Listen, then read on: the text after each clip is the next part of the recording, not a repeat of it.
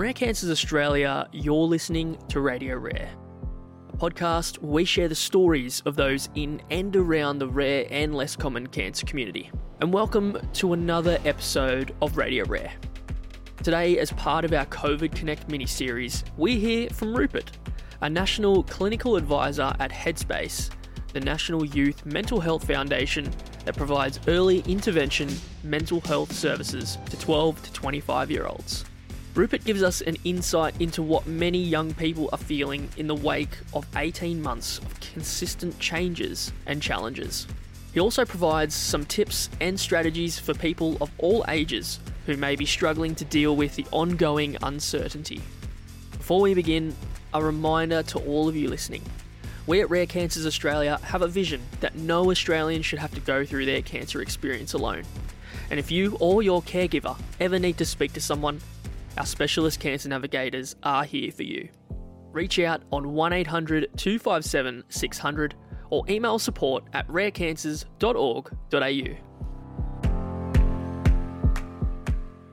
Hi Rupert, welcome to the show. It's a pleasure to have you on Radio Rare today, speaking into the psychological well-being of people around Australia at the moment. So we're speaking about 18 months into this COVID pandemic. It's hit the world with so much force and there's been so much suffering right around the world, healthcare, financial, emotional distress particularly. And we're only just now starting to see hopefully some light at the end of the tunnel. And I'm sure you know this well because you are based in Melbourne. So you've been through a multiple very long lockdowns. The whole pandemic has revealed many social inequities, system weaknesses, economic injustices and other disparities that were never as obvious before, one of which is how much the mental health system is struggling to service Australians.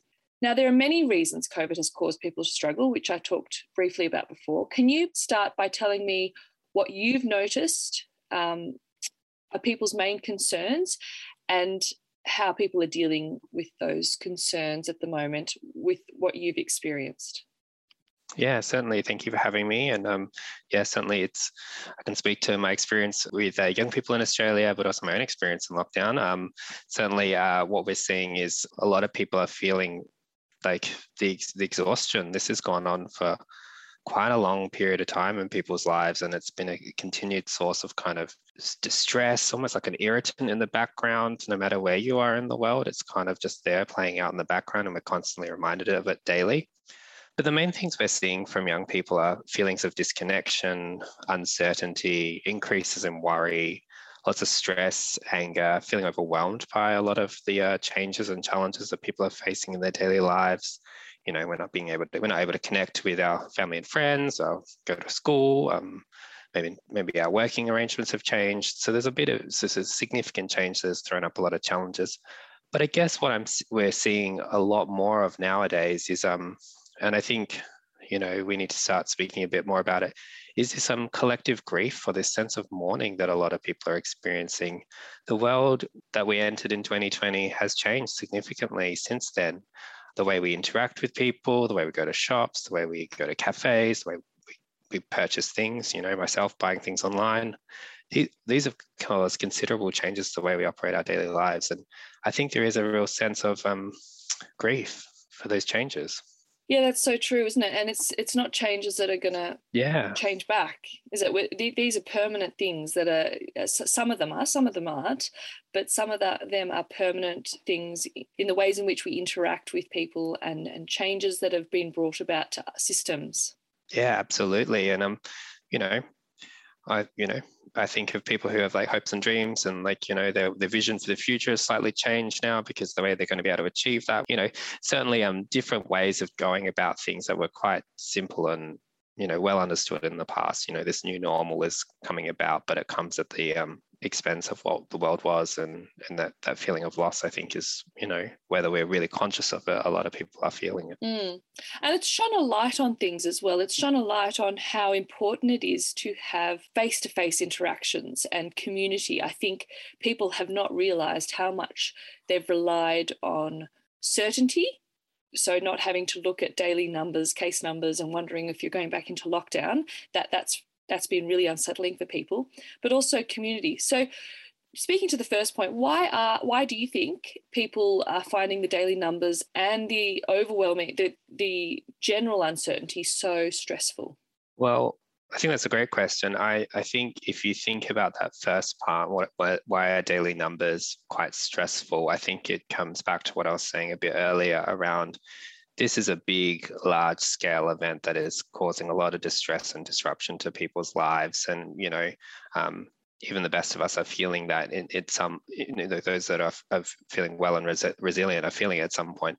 But I find that, those daily numbers are a constant kind of niggle or an irritation in the back of your mind that this is actually still going on. And it's kind of a measure of how we're tracking. So it's kind of difficult to escape that constant reminder of this is a thing that's happening in our lives, and it continues to be changing every day. Numbers go up, numbers go down. And the second part of that is uncertainty is really stressful. We're creatures of routine. We like predictability. It makes our lives easier. Knowing that we're going to get up and go to work at 9 to 5 or school makes our brain not have to work as hard. It knows what the pattern is. And these times are quite uncertain. Our brains are working overtime. And when our brains are working overtime, it has to kind of take on a lot more information, has to try and understand, what am I doing this day? How am I going to interact with people? All these things increase the activity in our brain and can cause us to feel increased levels of stress. So I think, we've got people who are, constantly reminded that we're in this situation that is ever changing, that continues to produce uncertainty, which is contributing to people having, some people having experienced high levels of stress.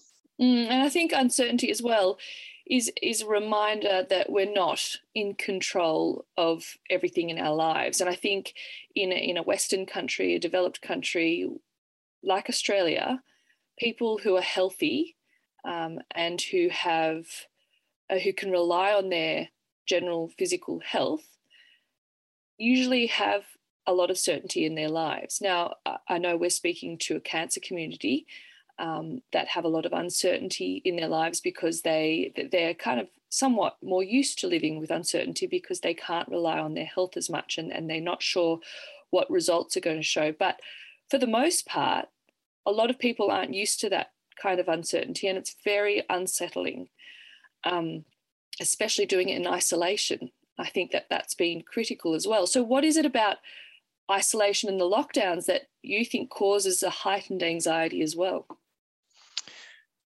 Well, I think it's really important to call out that some people won't find heightened anxiety from isolation and lockdown, because being in isolation and lockdown for some people does provide certainty, and those people that are not really keen on getting out and mixing with other people, having kind of a predictability and these are the limitations that I can operate in, are actually quite comforting for some people.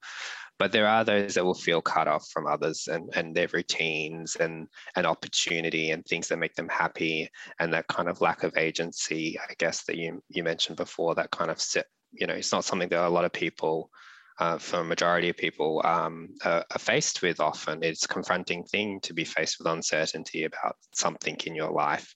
And I think the isolation and lockdowns can kind of really put that in the forefront of people's experience. Lockdowns do impact people in different ways. I can think of people who are, who are working in an office or attending school. They're suddenly now doing all those things from home. There's increased activity in their home that weren't used to. Like I said before, our brains like routine and a little bit of predictability. So having the kind of I'm a worker at home, but then also a home person at home can be really confusing for our brain to actually make that distinction. So I do think that it's the change, it's the uncertainty, it's the overlapping of roles, the perhaps lack of some boundaries that have occurred from working and being at home quite often, but also the disconnection that people have. I mean, we know that we're a social species, humans, so we like connection. Feeling connected to others makes us feel safe, makes us feel secure. And I think, increased isolation through these last couple of years has really tested some people. So Rupert, which groups of people have you found are the most vulnerable to mental health decline during this time?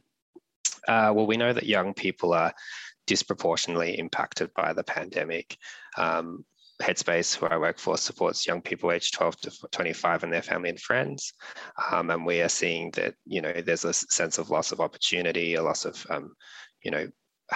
hope for the future at times, that this, experiences during the pandemic for young people who are often our frontline workers working in our supermarkets, cafes, restaurants, who have been more disproportionately affected by the lockdowns, is making them, who are going through a really vulnerable time with their mental health and well-being, at increased risk of further mental health challenges.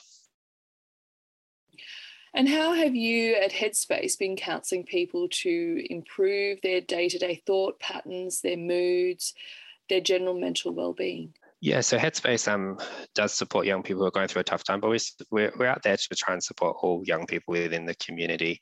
And certainly we've been out there talking with a lot of young people during this time of lockdown to look after themselves in terms of what we call the 7 healthy Headspace tips. So they're things like eating well, being physically active, getting a good night's sleep, cutting back on alcohol and other drugs, but things like learning skills for a tough time. So this might be meditation, journaling, different approaches to managing strong emotional reactions, trying out new things, so like learning new hobbies, trying to find different ways to create connection.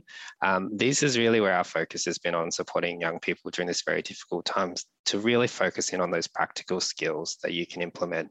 It doesn't have to be big. It could just be, getting up at the same time each day, creating a sense of routine at home can really help take some of the uncertainty that we were talking about earlier out of their days. But yeah, I'm looking at different approaches to those strategies. So on a practical level, are you the ones who make those connections regularly with those young people, or do you encourage them to make connections with people around them? Certainly, young people can build connections with health providers and mental health providers, but it's really around building and fostering those connections with members in their community. A mental health provider often is only seeing someone maybe once a fortnight for an hour. That's a big expectation, I guess, to place on the safety of that connection. So it's really about fostering those connections within someone's life. And certainly, I think the goal of any kind of mental health professional is not to be in someone's life forever. It's actually to set them up to succeed. And what tactics have people been using that they've found useful in combating the feelings of isolation for those who don't like isolation? I know you mentioned checking in and making connections, but how have people been, what tactics have they used to connect? I know technology features very, very significantly. Yeah, technology. We've been talking a lot about technology, doing those things like Zoom trivia afternoons or Zoom online classes for dance or yoga or those kind of things. But young people are very creative. Young people are really into their connections through, social media platforms, video games. I've got colleagues who say they've got 15-year-old young people at home who say, are you checking in with your friends? And they're like, nah, but I do hang out with them on the PlayStation in the evening and chat to them there. So, young people are very resilient, but it is around connecting in with others in your way. So some people might like to pick up the phone every now and then, have a bit of a chat with someone if that person then also wants to answer the telephone. You could be just, sending a nice photograph or a message here and there, but it also could be around choosing to participate in online community activities. I myself have been participating in an online dance class, which is, getting me physically active, but also making me feel connected to people that I can't really see at the moment. Other things like, if you're able to, getting outside and going for a walk, if it's permittable, going to have those picnics that people are having these days. I think these are really important strategies for combating isolation and really going at your own pace and knowing that it's okay to feel those feelings of isolation. A lot of people are feeling them at the moment, and it can feel really overwhelming. I know lots of people I speak to say that, I just don't have the energy to maintain all those Zoom chats or those Zoom activities. I'm actually just really tired. And so my focus at the moment is just getting a good night's sleep and making sure I've got a regular sleep pattern. I speak to people who say they're really just struggling with motivation from the isolation. So, we talk about things like making sure we get dressed for work or school each day, not staying in our pajamas all day. Those little micro transitions between me as someone who's living at home and me as someone who's working or studying at home. So these are really important strategies. And then things like, taking time to practice relaxation, maybe some mindfulness meditation if you've got the space, doing those things that make you feel, just connected in, but yeah, going at your own pace.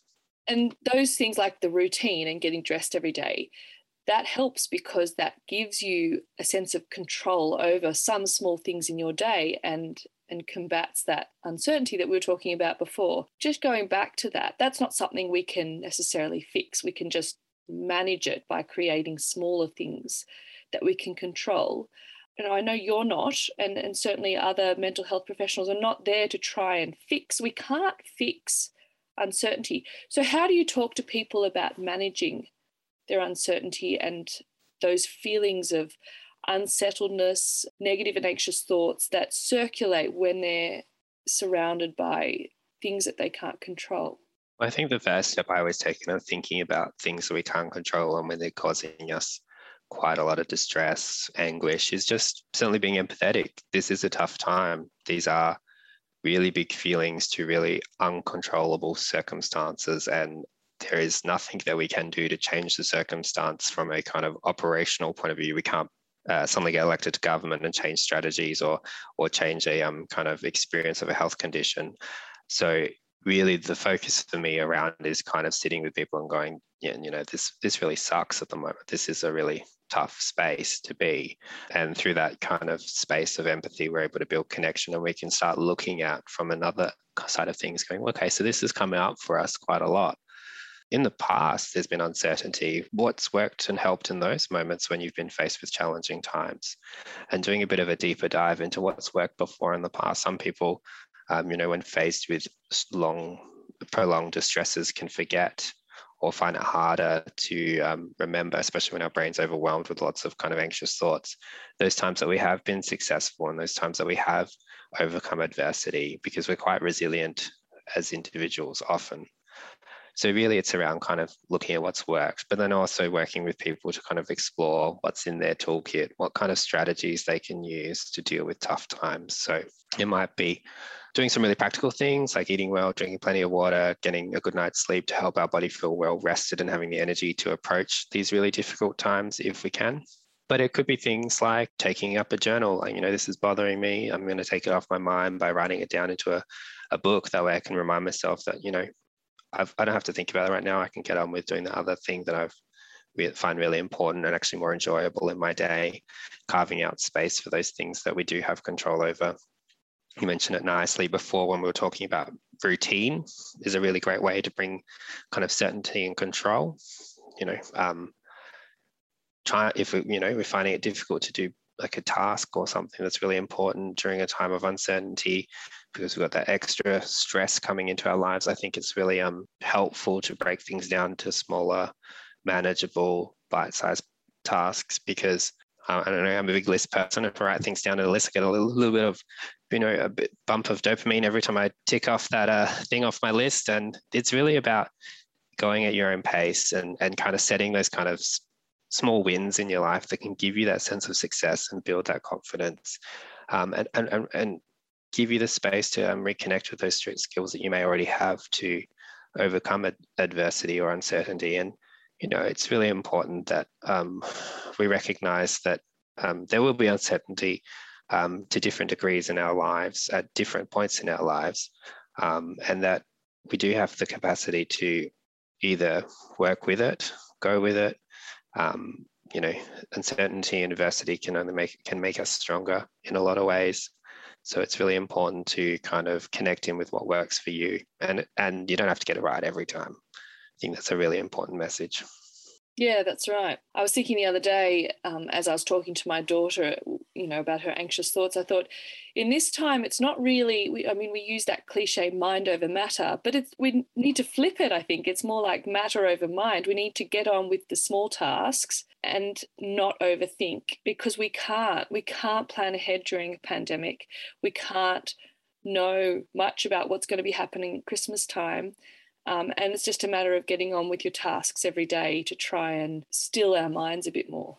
Yeah, absolutely. I think one of the friends of uncertainty is worry, and that's getting caught up in those thoughts about the future. Like what if, what could happen in the future? What if this happens? What if we're not open by Christmas time? What if I can't see my family?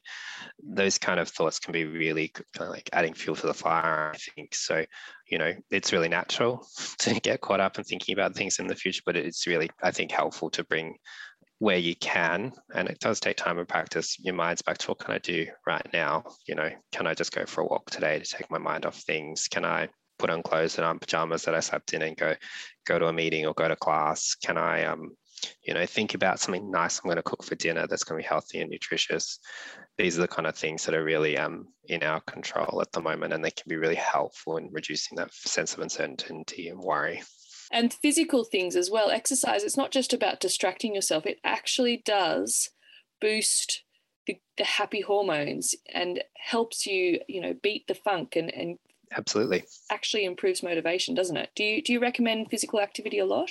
Yeah, absolutely. I think physical activity is really important. I think, it's really important that when we're talking about physical activity that we, often people think, I've got to hit the gym, I've got to run a marathon, I've got to, buy all this fancy sportswear, but it's actually physical activity is just about moving your body for at least 40 minutes a day. And it's about doing it your way and what you're able to do. So I'm not a big gym goer myself. I find them really overwhelming and stressful. So my way of moving my body is making sure I do a half-hour walk each day, and then going to maybe doing an online dance class at the moment because I can't go to a studio. But that's my way of connecting because it's fun. I'm moving my body. But there are, definitely benefits from, team sports, that connection with other people. There are benefits to your physical health. Our brains don't operate in isolation from the rest of our bodies. We are one being, and it's really important to remember that, what's good for our bodies is good for our brains as well. There are other ways of doing physical activity that can be helpful for your mind and your emotions. And these are really simple things like meditation, relaxation techniques and breathing techniques, which are all physical based, but they have a real connection to our mind and our thoughts. So true. So Rupert, do you think these issues that we've been talking about will just go away after we've eventually come out of the acute phase of this pandemic? Lockdowns have ceased, things have got back to the new normal. Do you think everything will just fade away? Or do you think we'll have ongoing mental health issues and problems adjusting? Oh, I wish I had a crystal ball. I think I think with changes to pandemics and lockdowns and a bit more certainty with, where the world is heading in terms of plans, I think feelings of isolation and uncertainty may reduce. So I'm not sure what the long-term impacts will be of the pandemic on people's mental health and well-being in the longer term. I think that's a thing that we're going to have to watch and wait and see. And I really think it's important that we continue to have the conversations around supporting anyone to look after their mental health and well-being at this point in time. Interestingly, though, during this time, we've also learned lots of skills, and people are learning skills that I think they're going to carry forward with them. Last year, Headspace did a survey, and we found that young people are finding different ways to spend time with their pets, feeling more empathy towards vulnerable people, feeling more grateful and fortunate, and feeling greater connection to family and, other things like that are really positive outcomes to come from the COVID-19 pandemic. So I think the impact of this pandemic is going to be lifelong for a lot of people. I think there's going to be results of, positive change, awareness of other people's well-being and awareness of other people's ways of looking after themselves. I think certainly we've spent a lot of time recently kind of practicing and testing different ways to looking after ourselves. But, that doesn't take away from the impact that a sustained period of distress from uncertainty, disconnection can have lifelong impacts for some people. So for the people who are listening specifically our cancer community, but anyone who has their own long-term health issues, even prior to this pandemic, how can people not fixate their every thought on their or their family's health? Even those who are just really concerned about COVID, or they have underlying conditions that make them more vulnerable, sometimes your own health and well-being and your family's health and well-being can be all-consuming. And this is a pandemic of a health issue. How can people stop fixating their thoughts on their own health? That's a really good question. I think, First I'd say, for people that do have a diagnosis of cancer or have a health concern in their family where health is a really common topic, common place for their thoughts, it would be not unexpected that you throw in a virus, a health concern into the mix that's changing the way we live lives, that people would be feeling, some people would be feeling really high levels of stress or high levels of worry about health concerns. I've already got this health concern, but then you've thrown another potentially really rapidly contagious, virus out there. What if I get it? What if a family member gets it? What if a loved one gets it? All of those things would play out in a far more distressing way than I think for a lot of people who may not have health concerns as their main kind of focus.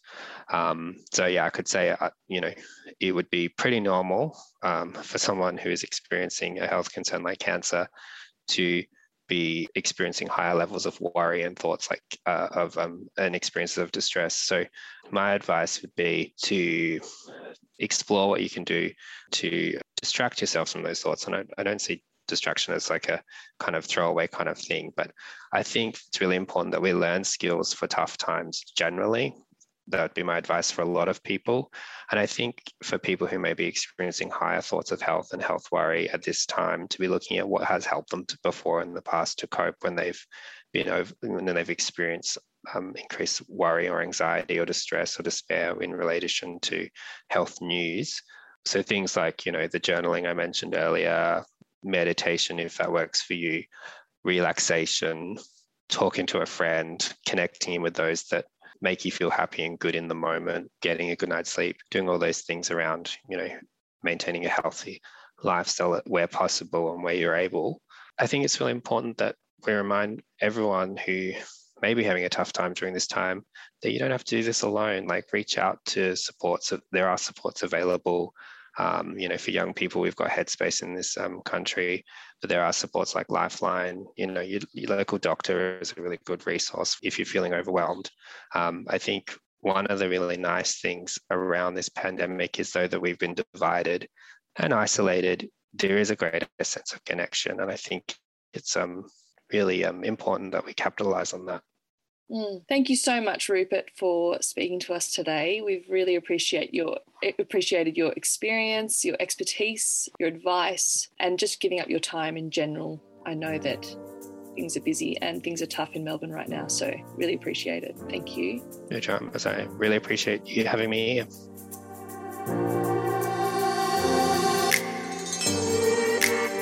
Thank you for joining us for another COVID Connect episode of Radio Rare. The world we are living in today has changed significantly from the world we entered in 2020. Although we are all looking ahead to brighter days, for many of us, a lagging sense of uncertainty remains. If this sounds like you, we hope this episode has reassured you that you are not alone and provided you with some useful tools to help navigate the next stage of the pandemic. Just as everyone's cancer journey is unique, so is each individual's experience of the pandemic. We hope that by listening to this podcast mini-series, that these views and insights will help you feel more connected to others who are also navigating the uncertainty of living with COVID-19, and that you can take away practical advice and ideas for your own journey. Radio Rare is produced in-house at Rare Cancers Australia and is hosted by Dr. Emily Isham and me, James Matthews. Mixing of today's show by Alexander Smith, reporting by Dr. Emily Isham. We are edited by Casey Virgin and myself, and our episode music is from Audio Blocks. You can listen to all of our episodes for free on our website, and you can also find us on iTunes, Spotify, and Google Podcasts. Simply search Rare Cancers Australia and click the subscribe or follow button at the top of the page. You can also follow us on Facebook, Twitter, Instagram, and LinkedIn to keep up to date with written stories from patients, carers, and information regarding rare cancers.